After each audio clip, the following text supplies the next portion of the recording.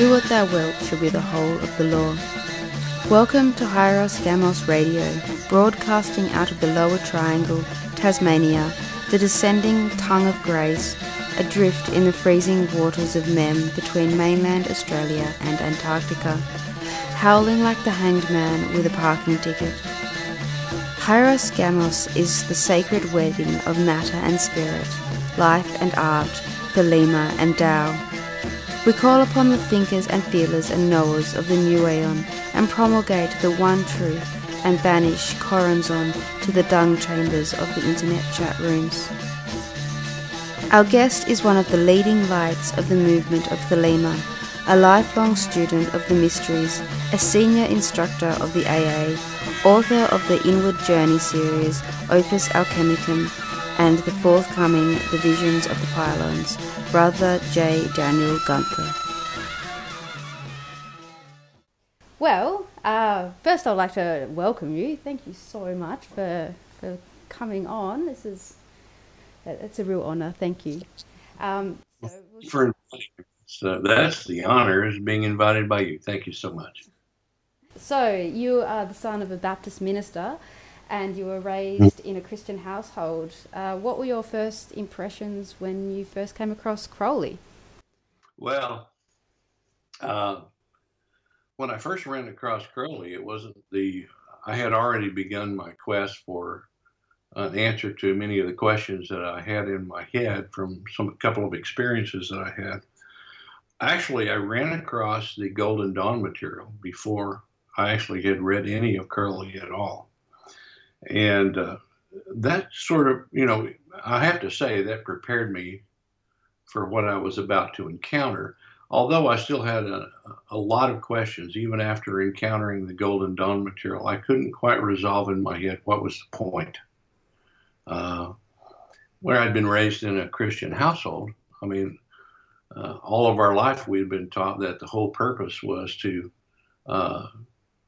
be saved, our souls to be saved by Jesus Christ and avoid an eternal life in hell, fire, and brimstone. And I was like, obviously I rejected that at a pretty early age when I began to study. But my whole question, when the first thing I encountered was Eliphas Levi, and I read Transcendental Magic and some other books. And the question I had though was, what is the point? Mm-hmm. I didn't have the language, the education about magic and the occult or any such thing. I had no idea what was the whole point of it. Everybody was doing all of these things, but why? Even after I ran across the Golden Dawn material, I still was questioning why. And Crowley was the first one that actually answered that question, why? And that was, to achieve the knowledge and conversation of the Holy Guardian Angel. And I said, aha, aha. Well, when I first read Crowley, of course, like most people, I didn't understand a bloody word of it, But in my day, back in those days, my first encounter with Aleister Crowley was the Confessions of Aleister Crowley. And there was hardly anything available on the market at that time. And that would have been, I was in California, and that was 1970 EV. And I just happened to run across his Confessions in a public library. And, but shortly thereafter, I was fortunate enough to come into contact with, they had just released the Castle edition of Magic and Theory and Practice. Mm-hmm. I bought it for $10 and took it home because I was fascinated by this guy Crowley. And a friend of mine's girlfriend saw the name Crowley on the book that I brought home. And she said, "Oh, I have a book by that guy." And I said, "Really?" She said, "Yes, it's called the Book of Thoth." She said, "You can have it if you want to." I said, "Well, yes, I'll take it." And so she gave me that book. And for a long time, that was my sole introduction to Aleister Crowley, was the Confessions of Aleister Crowley, Magic and Theory and Practice, and the Book of Thoth. And I set out on a quest for this thing called the Book of the Law that he constantly referred to. And since I was in the San Francisco area, I was fortunate enough to go to, they had a couple of occult bookstores in California at that time. And one of which was owned by a guy named Jerry Kay. And When I walked in there one Saturday morning, he had just published a little saddle stitch pamphlet of the Book of the Law, which he sold for $3. I bought it and took it home. When I got home, I found out that the whole middle section was missing, essentially all of chapter 2. So I went back to California the next weekend. He said, "Oh, here's another one." And he gave me another one free. And I went home, and that was when I actually could read the Book of the Law in its entirety. So all at one pop, I had pretty much the Confessions. I had the Book of the Law, the Book of Thoth, and Magic and Theory and Practice. And that was about all I had for 2 to 3 years. And you asked me what was my impression. Well, I was impressed by Crowley's literary genius for sure. I didn't understand a bloody word of the Book of the Law. I understood very little of Magic and Theory and Practice, but I just kept it at my elbow and I kept reading it. And I thought, one of these days, this has got to sink in, what this means. But I've talked to so many people over the years, and they've told me that, what was your first impression of Crowley? Well, I didn't understand a bloody word of it. That's not uncommon. You have to have a pretty deep background if you just walk into Crowley without announcement, so to speak. If you walk into Crowley, you have to go back and do your homework. One thing that helped me a great deal was the fact that I had been introduced to the Golden Dawn material first. And so when Crowley referred to his initiation in the Hermetic Order of the Golden Dawn, I was pretty much with him. I was able to follow all of that. Fantastic, yeah. No, I think from personal experience, I agree. I didn't understand a word of it to begin with. I mean, I still got a lot to learn myself. Well, so we've got the next star. Can you talk about how an aspirant has to deal with the 4 princes? Mm-hmm.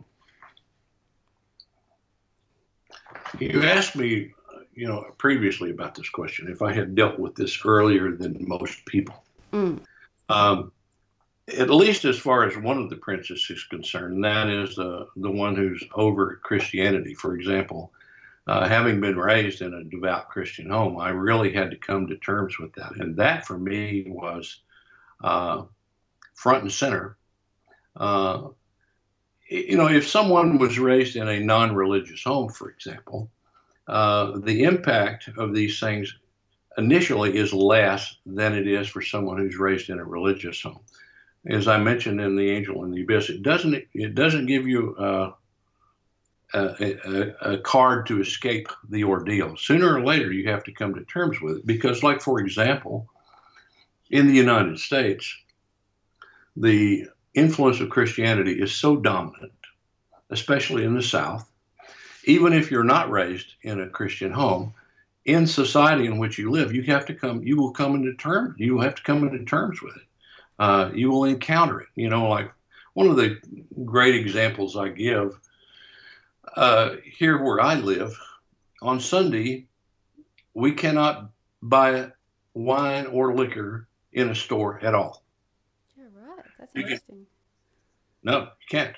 You can go to, if you go to a restaurant that serves wine or liquor, then you can order it with your meal, no problem.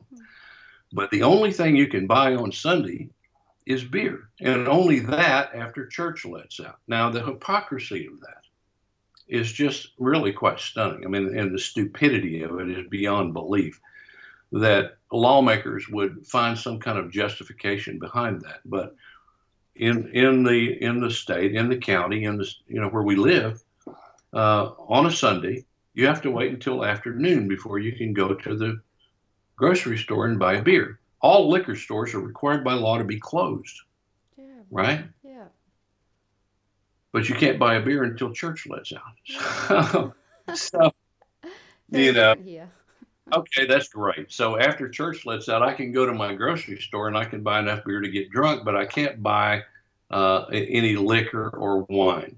And this is, to me, is a perfect example of the utter stupidity and hypocrisy and lengths that people will go to try to veil their vices in virtuous words, if you will. So those of us who live here, all of the people who live here, regardless of what your religious belief, you have to contend with that. You have to contend with that. And you have to contend with a society which is entrenched with Christian values and Christian mores. It makes it very difficult for someone who is, on our path. And people who live on the west coast of the United States, it's a whole lot easier for them. The laws are not nearly as restrictive. People are more open-minded. I like to travel around the world, and I always go to places and say, "Hey, it's Sunday. Can I buy some liquor today?" And if they say yes, I go, well, we're in a civilized country, And I'm only joking, of course, but I'm just so appalled by the idiocy of the laws in some parts of our country. But yes, I had to deal with when it came to one of the princes of evil. I had to really deal with it pretty quickly and pretty promptly because my father was one of those ministers. He was one of those ministers of the princes, one of the princes. And eventually you have to come to terms with all of them in our magical system. And it's a thing that is, in a world where everybody wants to be politically correct, it's a thing that's often overlooked. But this is a very real ordeal, as we face as Thelemites, that we just can't, throw our arms open and say, oh, just everything is cool. No, everything isn't cool. These people, we don't call them the slave gods for nothing. These people enslave the world with their lies and their deceit and their false doctrine and their persecution of free people all over the world. And we have to confront that. And if we want to attain as initiates, we have to come to terms with those things. And dealing with the four princes, it's a magical symbolism, but it is not, as I've been so quick to say, we're not just talking about your imagination here. We're talking about the reality of an ordeal. And we symbolize it under these four princes, but it's quite real. And we have to confront it. And we can't wash it away with political correctness.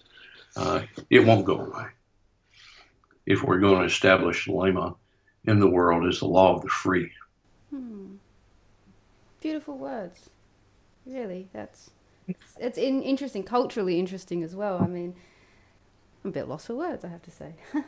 Well, I guess we may as well move on to the next question. What did you then do to make contact with the AA? Basically, what compelled you?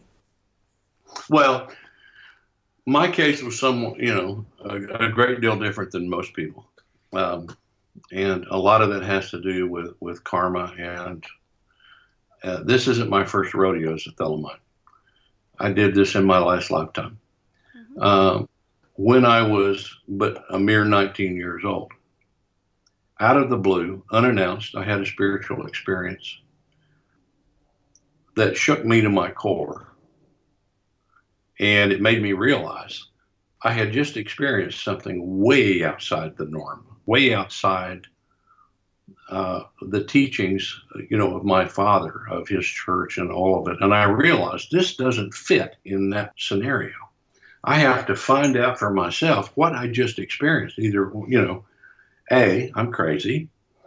B, I'm mad. That A and B, mad, crazy, whatever. I'm hallucinating. It is, whatever. But somehow in the back of my mind, I knew it was real. I knew it was real. I didn't have to have anybody question me. It was like, what happened? And so I began a quest. And I have reached outside for the first time in my life, I reached outside of the boundaries of the religious teachings which had been given to me. And I started looking. And I tried to find anything and everything that could explain in some way what I had experienced, and which eventually led me to Eliphas Levi. And I read everything I could lay my hands on in those days. I read Gene Dixon and Edgar Casey, and just anything that was in the library, which was not very much, by the way. I kept looking, I kept searching. Well, at the time, I was in the music business. I played in an all original rock band played progressive music, and the band was named Wakefield. And we went to California to try to seek our fortune. And in the meantime, I didn't forget my quest. While we were there, I kept looking. And while after we first went to California, it wasn't long after that I ran into the Golden Dawn. It was where I ran into the first references of Aleister Crowley. And I began to search for this mysterious body called the AA. And my search led me from the West Coast to the East Coast to the central United States. And there was nothing out there, which was really quite depressing. And I found the address of the OTO on a pack of tarot cards, a Crowley Thoth tarot card. Mm-hmm. I wrote to that address and asked for any information whatsoever. And that request was totally ignored. I never received a response, not one, not an iota, not anything. So I mistakenly assumed, well, the order is dead. There is no such order anymore. But in my heart, I couldn't quite believe that. And my own aspiration really led me on to find everything I could to study and to learn. And I actually had another spiritual experience in where the inner voice told me, you're on the right quest. And until you find that guidance, go forth on your own and do what you can. And so that's what I did. I went forth on my own, without any contact, without anyone. And I actually started an AA movement in the United States.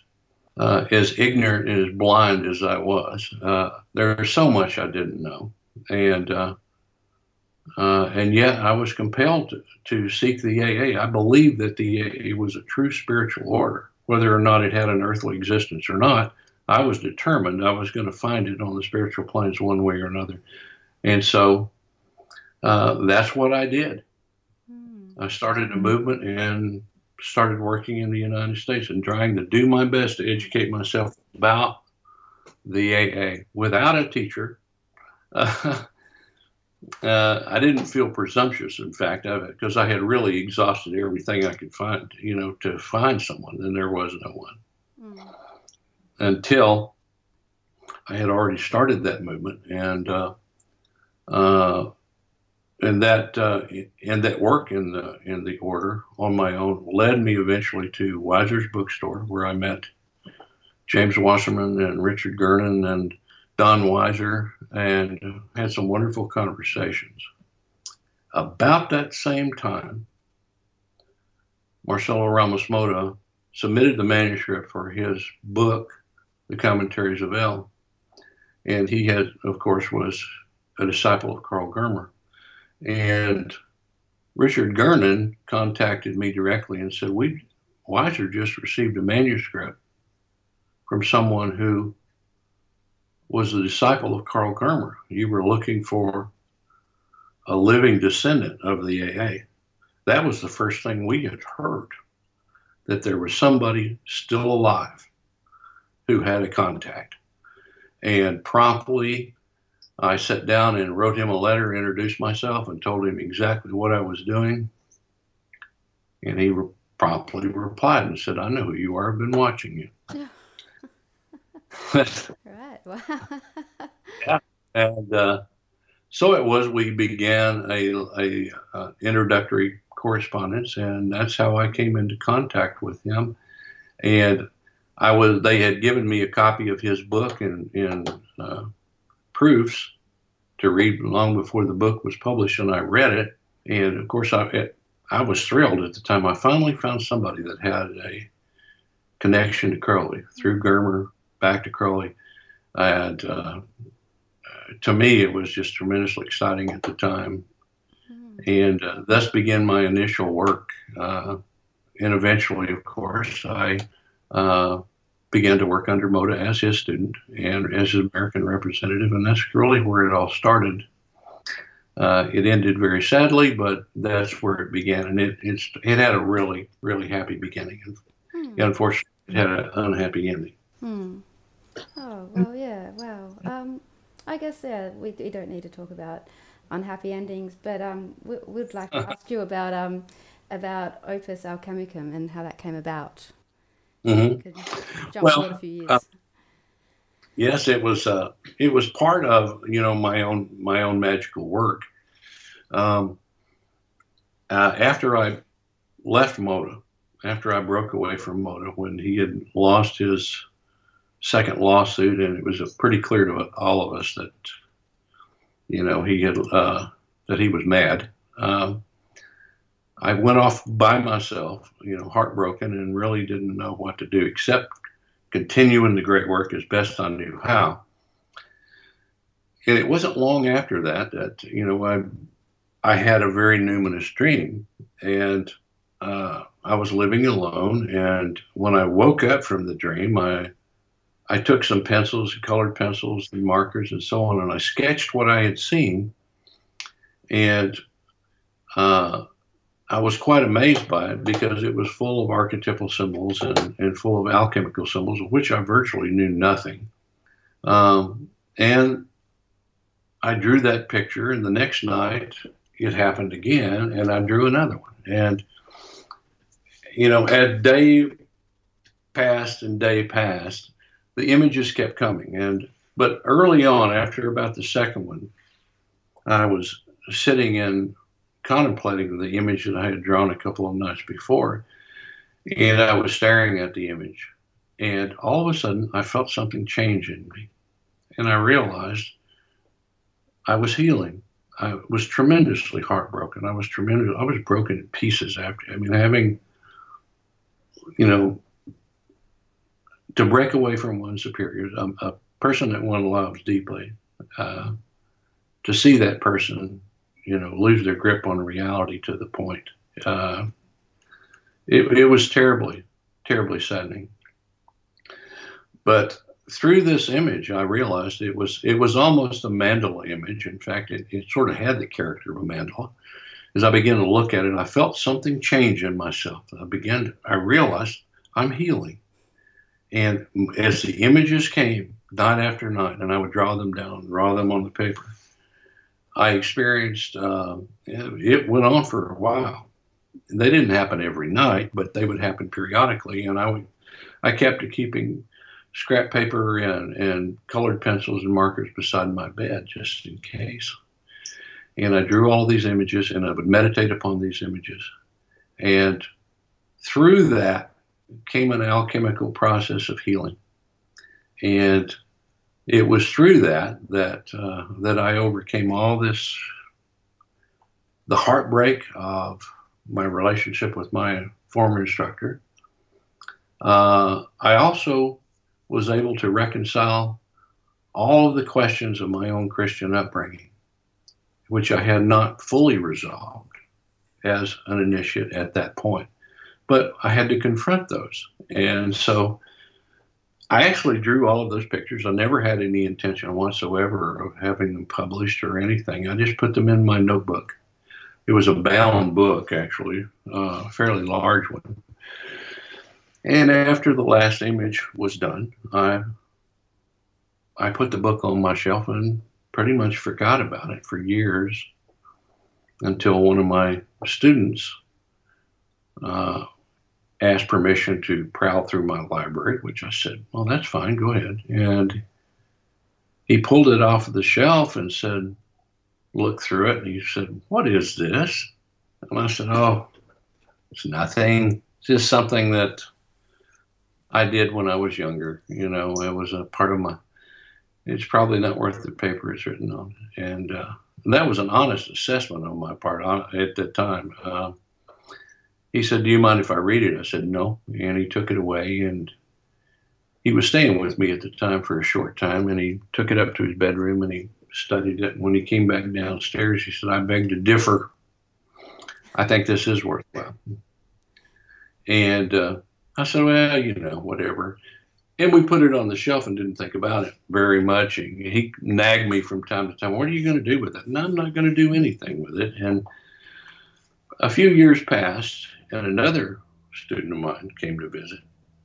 and did the same thing. He pulled it off the shelf, only he really got excited and said, we have to do something with this. And I said, well, I will trust your judgment on this. And he said, do you mind if I take the book? And I said, no.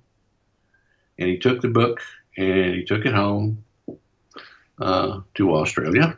And the rest is kind of history. They just they came and said, we're going to publish this. And I had always visualized the book as being done as a sort of like an illuminated manuscript of the Middle Ages. And when I drew the pictures, those were really just rough drafts that I scribbled down. And I'd always intended to go back and paint them, in detail.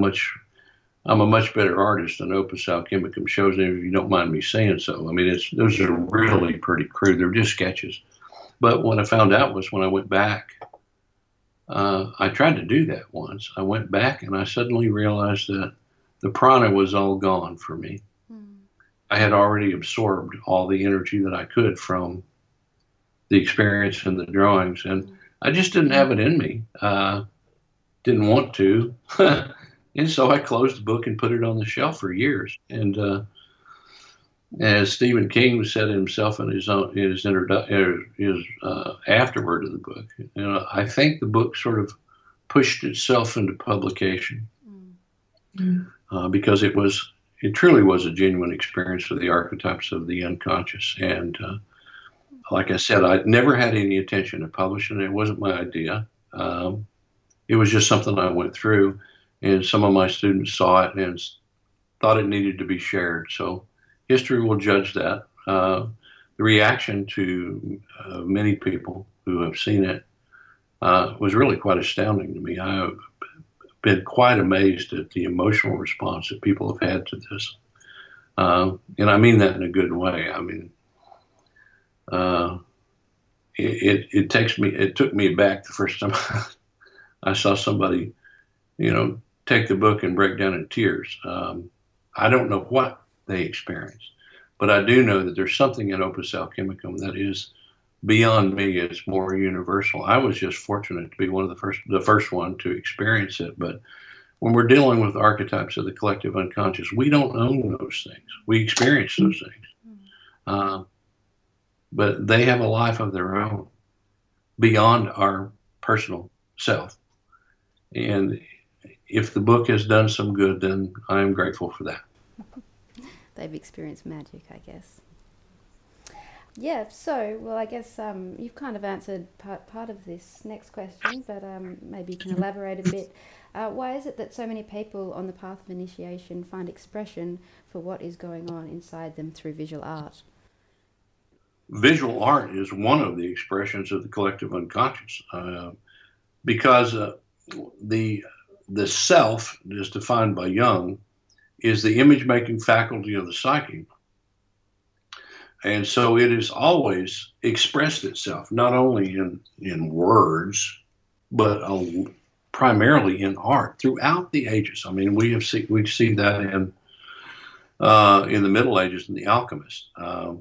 Sometimes their words are very cryptic, and their illustrations, on the other hand, for those who have the wit to take a look at what they're really drawing, sometimes they're really quite expressive.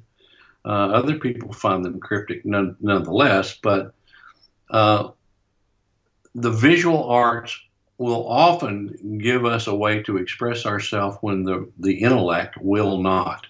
And I think that's because the visual arts, sculpture, painting, drawing, that's an neshamic enterprise. It comes from the part of our soul that is not intellectual. We don't intellectualize that. We experience that, and we experience that through intuition, through that part of our soul which is not, cold and hard and analytical, but allows us to express the deeper aspects of things that we are experiencing. And I have always done that. For me, as an artist, painting has been a way which I can find an outlet for things that I couldn't possibly express in words. And artists have done that, throughout all the years, whether you want to be, talk about Picasso or Blake was a genius in that. Um, I think it's hugely important, and the visual arts are. Uh, a lot of people overlook it, you know, especially if somebody said, "Well, I don't have any artistic talent. I can't draw anything." That doesn't mean you can't appreciate it. There are people, you know, that can't draw, but nevertheless can experience art in the soul, Mm. and art has always been part and parcel of the great work. If we go back to ancient Egypt, for example, uh, one could only imagine what it would have been like to see Egypt in its glory Mm. when those temples and statues were all painted. The countryside was alive with color and art, where they brought the gods to life, and where they couldn't do it in words, they did it in art. We still try to do that, I think. Yeah, I think it's very much agree. Definitely, definitely. So I guess we will move forward to writing the Inward Journey series. Were you surprised by the impact they have had and the change they have wrought in the world? delightfully surprised. Um, Happy. It's a hard question. Am I surprised by the impact they've had in the world? Well, um, yeah, I guess so. When one is writing a thing like that, you know, one doesn't do it because, you know, think, well, I'm going to write this book and, you know, I'm going to make an impact on the whole world. Boom. You know, it doesn't, it's not like that. At least it's not for me. Uh, you know, I write from the heart. I write from what I feel like I need to say. And I was very, you know, moved by the Spirit, guided by the Holy Guardian Angel the whole way. In the second book, particularly, my wife Gwendolyn was uh, such a help. She is such an inspiration to live with, and she would has I say she's my muse in a lot of ways. She's able to walk up to me and say, "Have you thought about saying so and so?" And it'll just knock me over, and I realize that, you know, something is speaking through her mouth that I really should listen to. Uh, I did not know. I didn't. You know, when I started out, you know, writing the books, when I started certainly writing the first book, it took me 10 years to write because at the time I was raising three children. And so when you're raising three children, you don't have the time to devote to a project that I did with Angel in the Abyss when all my children were grown and left home. It took me 10 years to write the first book. It took me 3 to write the second. And a huge difference. But no, I never sit back and thought, you know, boy, this is really going to, you know, do this or do that or do the other thing. One never knows. One prays that one's words are going to be significant. They'll mean something. That they will help people. That's really, you know, what I wanted to do when I'm writing my book is to produce a work that will help people in their progress of the great work. That in some way will, you know, answer a question, give a question, ask the question that they didn't think to ask, in some way guide them and enable them to move forward in the great work. That's really what we're all about. We're trying to help other people. If we're not helping anybody except ourselves, we're really not doing anything. So that's been my goal, and I've been very gratified that my works have been accepted at the level they have. Quite surprising. When I wrote the first book, I'd never thought about giving a lecture. It never occurred to me. And I suddenly got an email, and someone asked me if I would, you know, travel across the country to give a lecture. I was really quite taken back. I didn't really know what to think, and more requests came in. Now I, you know, kind of expect it as part of the course, but all I've been trying to do is help other people, and I hope and I pray that I have. Thank you. If it's not too forward of me, I would like to say that everything you've said so far is very heartfelt, I think. Yeah, it's making an impact. I mean, for the short time I've talked to you so far, you're making impact on me already. So I'd like to thank you for that. Well, let's move on to the next question. Hey, and where are we? We are, like Crowley himself, you leave lots of breadcrumb trails and things in hidden plain sight in those books. Yeah. Well, I learned from the master himself. It's a technique that Crowley uses extensively, and it's one that I always admired. He left many breadcrumbs for me. And I always said, it's Crowley would leave these breadcrumbs. If you pick them up and follow them, you'll wind up at the witch's house. You never want to take away the process of discovery from a student. You want to give them help, but you want to also let them find things on their own, because there's nothing quite like that. When you see something and you read it in a book and you go, I did that with Crowley. I would read that and think, what in the world does he mean by that? What could that possibly mean? And I would start on my journey. I would then start following out his clues. And this one would lead to that one, and that one would lead to another one. And sooner or later, the revelation would dawn. And it was such a wonderful feeling. And it was like, finally I realized at one point, that old rascal, he put the hook in my mouth back there. He led me to this point, but he did not take away my joy of discovery. Mm-hmm. It's a wonderful technique. It's a wonderful technique. And in that process of discovery, we as students, we continue to educate ourselves in so many ways. And if the clue is planted appropriately, the student will walk a certain path. He may go this way and that way, or she may go this way or that way. But sooner or later, if they follow out everything, they will reach, the point where you hope they will reach.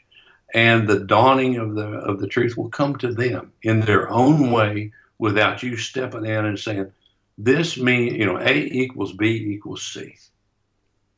And that would be so dry as dust if we did that. It allows everybody to have their own individuality. Mm-hmm. And I personally believe, I think the great work should also be not just work, but it should be fun too. I think you should love the great work. I think you should enjoy the great work, mm-hmm. relish the great work. And when you have that moment, when you have that, the eureka moment, there's hardly anything that matches it. You'll remember it all your life. And I have many of such moments like that. And for all of those, I have to thank Aleister Crowley. Could you talk about the work of the pylons? Okay. Well, as you probably know now that the Visions of the Pylons is going to be published next spring. Mm-hmm. Your spring, I assume. Our autumn, your spring. Yes. Yep. My spring, your fall. Yes. Yep. It'll be probably March, April, mm-hmm. I guess, somewhere around there. The manuscript's already at the publishers. Mm-hmm. What is it particularly you want to know? That's another one of those things that it's one of those long shadows from my past. I did it a long time ago. Mm-hmm. I was still a student of Moda at that time. Mm-hmm. And my student Richard Gernon was my scribe. And we began this astral exploration of the pylons of the ancient Egyptians, trying to understand what these mysterious realms were. And toward that end, I developed basically a new magical system to do that. And we explored the first few pylons, and he, as a scribe, recorded what I witnessed and saw and spoke out loud. And we kept a detailed record of that experiment, and I submitted it to Marcelo Emoto at the time after I had gone through the first 4 pylons and had a discussion with him about it. And he really liked the experiment and wanted to publish it in the future at some time. But of course, our history ended rather abruptly shortly after I had done the 7th pylon, and so I took the manuscript of the pylons. I put it away on my bookshelf and forgot about it for next to Opus Alchemicum, perhaps. Exactly. It was older than Opus Alchemicum. Yeah. When I did the visions of the pylons, I had not yet attained to the knowledge and conversation of the Holy Guardian Angels. So it was quite a long time ago. And again, it was tucked away on my shelf, and the very same student who asked the first question, he found that manuscript and said, "What is this?" I said, "Oh, just an experiment I did a long time ago when I was, And he said, "Well, can I read it?" I said, "Of course you can." And again, he came back and said, "You really you have to do something with this." And I saw his point only in that, as we're trying to develop the new eon, we're all explorers in a lot of ways. We are part of the task that has been left us by the prophet Crowley was that we would unfold the new eon. We have to take everything we've been taught and we have to take it up a notch. And so my own instructor at the time had said, the one thing about when you do an experiment, the important thing, he said, what a scientist does, he publishes the results of his experiment for good or bad,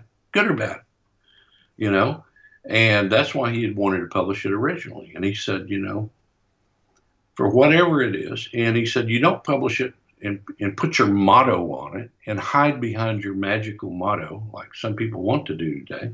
You put your earthly name on it and say, I'm to blame for this, right? I learned that from him. And that was, good or bad, you take responsibility for what you say and you put your name on it. And if somebody wants to blast it and say this is a piece of junk, well, they know who's responsible. It's got J. Daniel Gunther's name on it, so he's responsible. He's the one who said this, right or wrong. And that's the way we were taught, and that's the way I continue to teach my students today. Whatever you do, if you want to put it in the public, you've got to put your name on it. And I've had people tell me, ask me, would you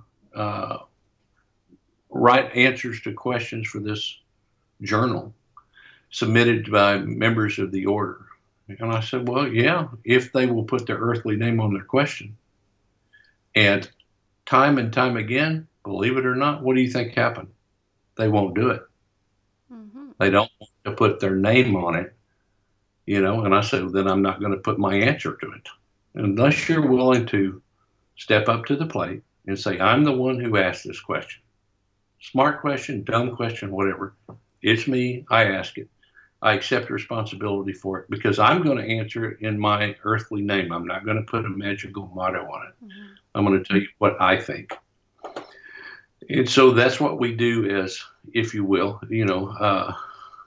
the aim of religion, the method of science. And we're going in with the method of science and trying to put our best face on our experiments. And that's really what the Visions of the Pylons was. It was an experiment. And I'm going to present it to the world and say, this is what I did. These are the conclusions I reached. Rightly or wrongly, this is it. And that's what's going to happen with it. So I look forward to it. It's been fun going back in past and reading it for the first time in a long time. But we'll see. A lot of people are interested in it. When I first made the announcement down in Austin, Texas, back in the 1st of September, I was really quite surprised how many people were quite interested in the subject matter and the methodology, because it's really quite a new thing. And hopefully that'll be self-explanatory when somebody reads the pylons. One of the first questions that I was asked in Texas was, what are they? Mm-hmm. What are these pylons? Well, that's what the Visions of the Pylons hopes to answer. And to prompt further exploration of these mysterious realms. The quest is not done. There are people right now planning exploration of the pylons to continue that work and to further the exploration so that we can have a much broader record. And I'm pleased about that.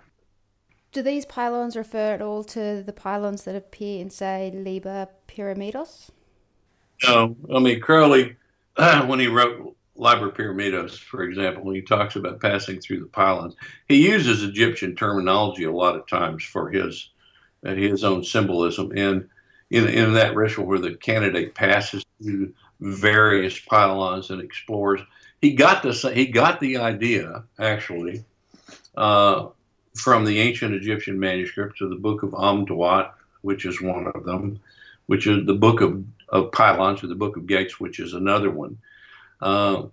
He's borrowing terminology and using it toward his own magical ends. And there's no problem with that. I mean, certainly he was inspired by that. But are they the same thing? No, they're not the same thing.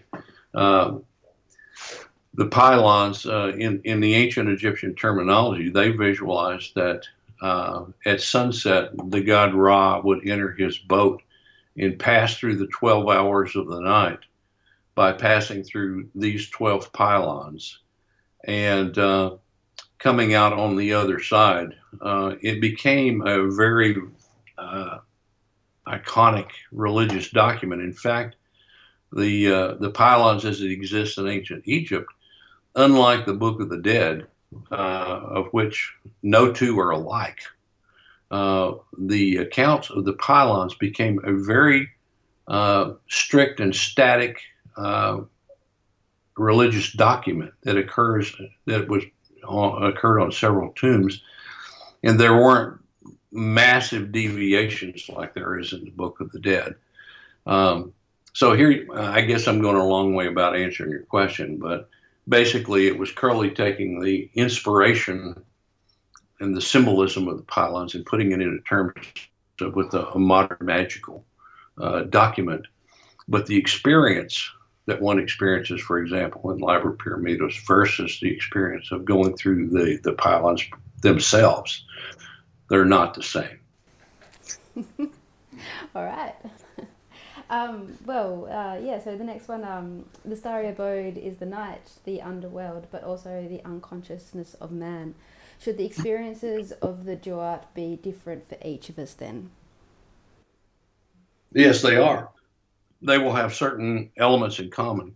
If you were to do it, I were to do it, say my wife Gwendolyn was to do it, there perhaps would be certain things in common, but there may be points that are very, very different for each of us, because they do represent, the pylons represent the collective unconscious. The elements of the collective unconscious, as long as they're unconscious, they really have no form or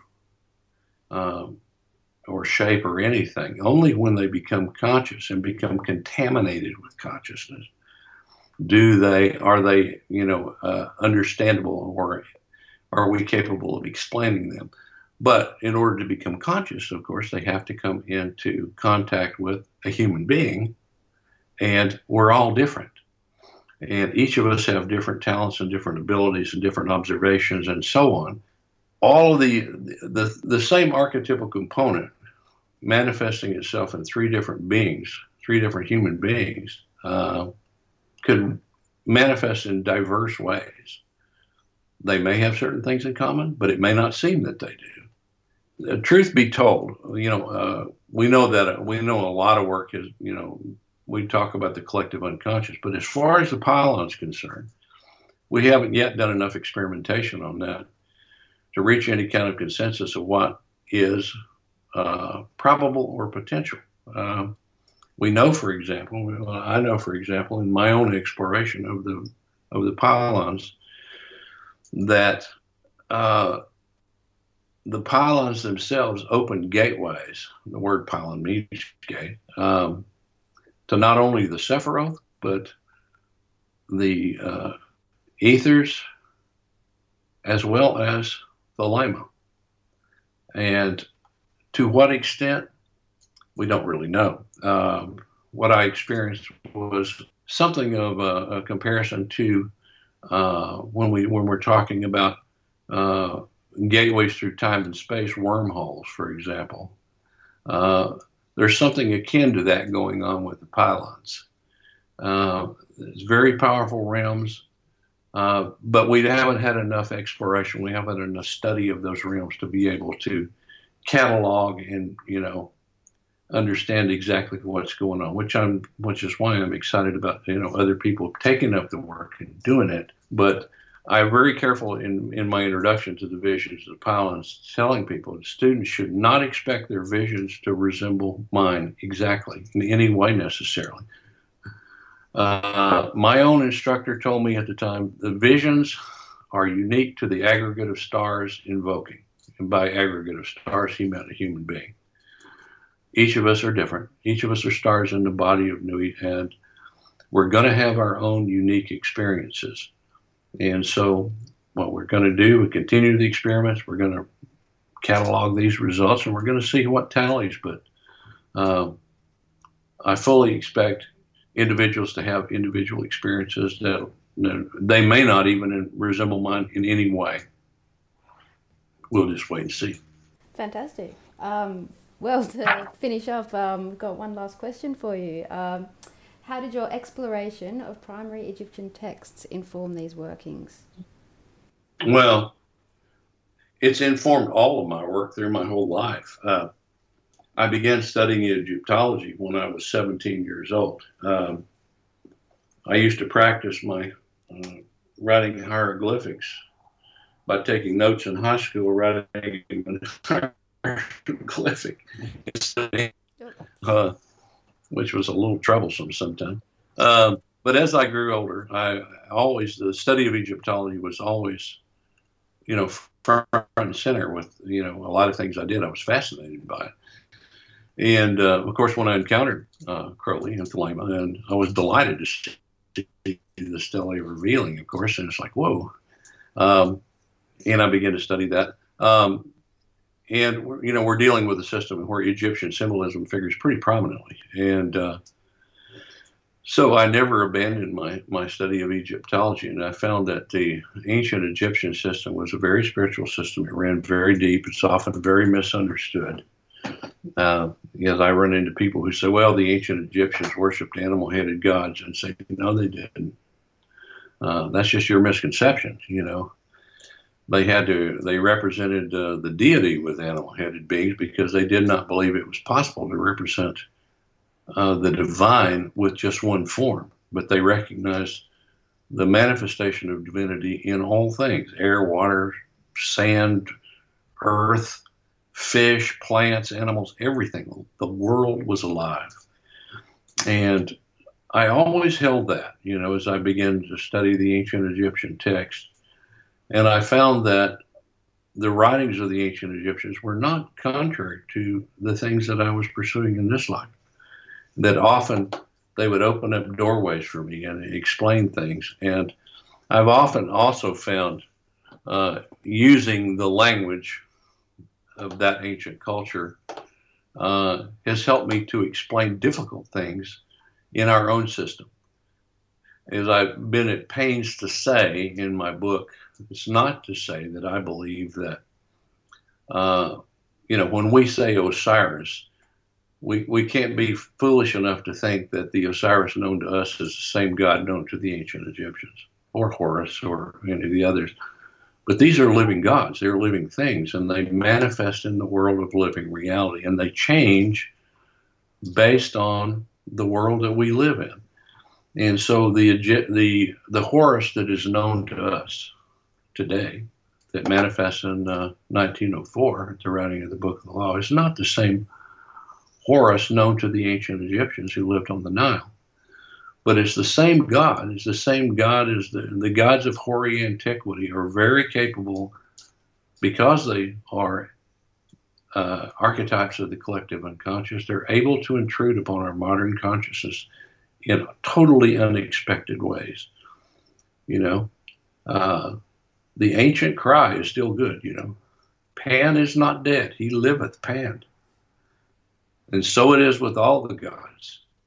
They are not dead; they live, and we bring them into our world to enhance our world, to help us explain our own quest and our own path. And I've tried to do that with Thelema, not because I believe that Thelema is a resurrection of some ancient Egyptian religion. It isn't. But that some of these motifs have lived on through centuries and still affect our lives as we live it today. And with that, for convenience or whatever, we call it the Aeon of Horus, the Aeon of the Child. That's where we live now. And it has helped me understand it and explain it to other people. I'll take that. That's a lot of food for thought. Thank you very much for coming on. Oh, I'm so happy you invited me. We hope you've enjoyed the show. None of the opinions expressed by hosts or guests reflect the policies of OTO Australia, its members or officers. This is your host, Sora Amaris. Love is the law, love under will.